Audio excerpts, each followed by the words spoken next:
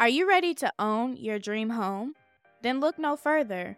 Welcome to The Home Show, the podcast that simplifies the home buying process. From partnering with the right lender to finding the perfect realtor who truly understands your needs, we've got you covered. Just search for The Home Show on your favorite podcast hosts like Apple Podcasts, Spotify, or Google Podcasts. Don't miss out on this transformative journey. Tune in now and let's make your dream home a reality together. We're waiting for you. So you've made the decision to purchase a home. All of your documentation is in hand. Your credit score is good. You've even saved enough for your down payment and closing costs, only to have your lender tell you that you don't have enough income to qualify. In this episode of The Home Show, we'll help you find income you may not have known that you could use so that you can make your home ownership goal a reality in 2023. What's up, young CEO? How you living today? I am good. I'm good. How are you doing? Oh, I'm well. I'm ready to get into this episode. I really believe this is going to help a lot of folks out. We're going to talk about some income sources that people may not have known that they have access to for the purpose of realizing their dream of home ownership. The first income types that I'd like to address, we have commission, overtime, and bonuses. Being a W-2 employee or anybody who's had a job, I'm sure you guys are familiar with those three different income types. However, when it comes to mortgages and the loan process, we calculate those items differently.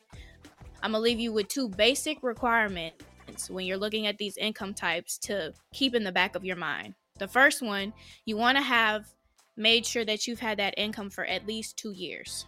And if you've had that income for at least 2 years, you want to make sure that the numbers are either staying the same or they're increasing. You don't want them to decline or the numbers to drop, because that may affect the amount of monies that we're able to use to help you qualify. Excellent. Michaela, a big issue with a lot of employers nowadays is that they're outsourcing the function that used to be in-house to validate income, because we know you're receiving the income. We may even see it on your pay stubs, your documentation. So we got to have that third witness, which is a third party, to validate that information. And so back to your employer. That's why it's very important to get this stuff right up front, because your employer may be using a third party company that will not get granular for us. And if they won't do that, Michaela, we can't use the income. You know what I mean? Yes, we cannot. There have been a couple of instances that I've run into myself.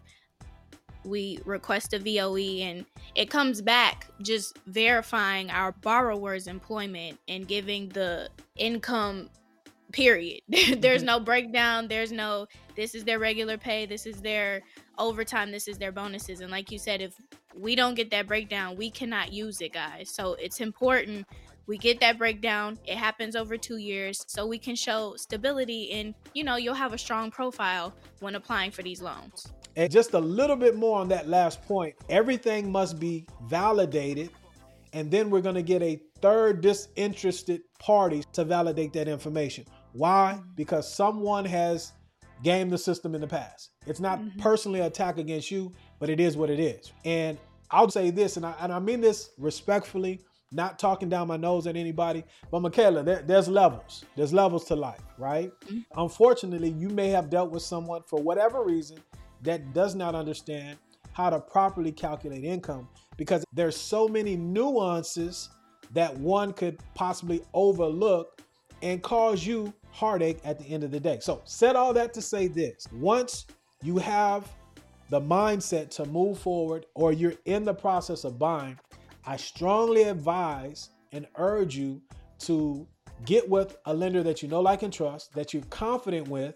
And if said lender comes back and you think the income is not accurate, this is where shopping is very important. And because you have all your ducks in a row, it's easy for you to go out and get a second opinion. What do you think about that? No, that's very important. And like you said, I don't know about you, but I harp on documentation. Being the processor in this business, I'm the one reviewing the documentation, making sure we have everything we need. I package it together to present to the underwriter. So if you have your pay stubs, your W-2s, all the information that you need up front to get a pre-approval or for a lender to initially look over your documents, shopping is going to be so much easier. And I think as a borrower, if you could go to maybe 2 or 3 different lenders just to see some different loan estimates, it's not going to hurt you at all. Not at all. So to wrap up the first topic, the last thing I want to get into with this is, let's say we have everything, right? We can validate the 2 prior years of you receiving bonus, overtime, and commission. We have good, clean pay stubs. We have an employer that has not only supplied the verification of employment, but itemized those different income sources over those 2 years. Here's what you have to know. Some of you may get a majority of your bonuses towards the end of the year. And although you may have received it for the last 5 years, there's really no guarantee that you're going to receive it going forward. And the pandemic is a perfect example. As of no fault of any of ours, boom, life happened. And so I say all that to say, guys, again, very important up front to get these documents over and understand what it is that you have as far as income is concerned, how it's derived. Because ultimately, the only thing that's guaranteed with W-2 income is if you're salaried or your base income. Everything else, we're going to take an average. And unfortunately, more times than not, we're going to take the worst case scenario opposed to the best case scenario. And I don't know about you, Michaela, but whenever it's dealing with me, I always want the best. I want the most. I want to pay the least. But from an underwriting standpoint, what are we trying to do when we're qualifying these folks with a loan as it pertains to income? Pretty much qualify you, like you said, worst case scenario or conservatively. Right. Least money's out of pocket. If we don't have to go above and beyond or pull from this bucket, pull from that jar to try to get you in, we're not going to, because it provides a more stable profile. You're less risky, as we like to say in the mortgage business. And you know what, Michaela, as we transition into the topic or chunk number 2, as you said, that was cute. I like when you said that. Too many times we get caught up emotionally, and I get it. It's an exciting time. It's to be applauded. It's to be cheered. But after the thrill is gone, you got to make that payment. And so what we like to do here is educate, not to be Debbie Downers, if you will, if you know what that term means, but we really want you to be successful. Ultimately, it's our fiduciary responsibility, honestly, to make sure that you can be successful as much as we can after the transaction. Yeah. So, sound good? Sounds good. We hit it. All right, we hit it. Let's move forward. Topic number 2, what do we want to deal with in topic number 2 as far as income, Michaela? We're going to deal with alimony, or also known as spousal support, and child support. Okay. Well, I'll let you start it off and then I'll jump in. Go ahead. What do you want to say? Well, for these 2 income types, you can use them as income because sometimes these are incomes that borrowers may have on the side that can help them qualify if they don't have as much income as they may need. So with alimony and child support, you need to have been receiving it for at least 6 months. And attention, Texas homebuyers. Did you know that the Texas State Affordable Housing Corporation, also known as TSHAC, has several down payment assistance options available to you? These programs are designed to help make home ownership more accessible, and yet they are often underutilized. You don't even have to be a first-time homebuyer. Don't let the lack of a down payment and or closing cost funds hold you back any longer from realizing your dreams of home ownership. Schedule a consultation today and learn more about these great resources and start your journey to home ownership. Are you tired of renting? Are you in need of more space? Are you ready to build a foundation for you and your family's legacy? Take the first step and schedule a home loan consultation today. We will discuss your home ownership goals and prepare a plan of action for you to start laying that foundation today. you want to receive it or be sure that you're going to be receiving it for 3 years after the closing date or 3 years in the future. And again, that just goes to, in the mortgage business, we like 2 and 3, 2 years and 3 years. If we can guarantee that you're going to get something, or be close to guaranteed that you're going to get something within 2 to 3 years, then we view it as stable. That's right. We're going to go back to and make the assumption as best as we can that you're good for 3. Back to alimony and child support, right? Mm-hmm. Glad you brought that up, because there's also, for whatever reason, maybe intrepidation or a negative connotation with those 2 forms of income. For whatever reason, it's your money. You can use it, right? You're providing shelter for your child. Nothing for you to be ashamed of, and you do not have to use it. By law, as you know, Michaela, we can't ask these questions, but we're educating, right? Because we don't want to be discriminatory or sound like we are. So you all should know that alimony and child support are viable sources of income. But here's the key. Again, only if we can document it. Speak to documentation, Michaela, from this context. What does it mean from us, from the lending standpoint, when we say documented? What does that mean to us? That it can be sourced and seasoned, or in layman's terms, you have a paper trail. You can go somewhere and be like, I was given this amount of money on this day at this time. Love it. You got some crumbs. That's what my wife tells me. Boy, I can tell you've been in the fridge, you got crumbs. Mm-hmm. But anyway, let me quit clowning. No, very important. Yes. But you can gross up these income types. They help sometimes go from a property that you may not really be in love with to one where you can get in, right? Mm-hmm. So what's the percentage that we could gross up alimony and child support? It's 25%. 25%. And the concept behind that is this, guys. Income that you don't have to pay taxes on, it goes further, right? Yes. And so these are little things that we can do with that type of income to help our clients realize their dream of home ownership. Mm-hmm. Michaela, life is about foundations. Everything that is going to last and last a long time, guess what it's got to be built on, young lady? A strong foundation. And with that, we got a quick message from the sponsor of the show. Are you tired of renting? Are you in need of more space? Are you ready to build a foundation for you and your family's legacy? Take the first step and schedule a home loan consultation today.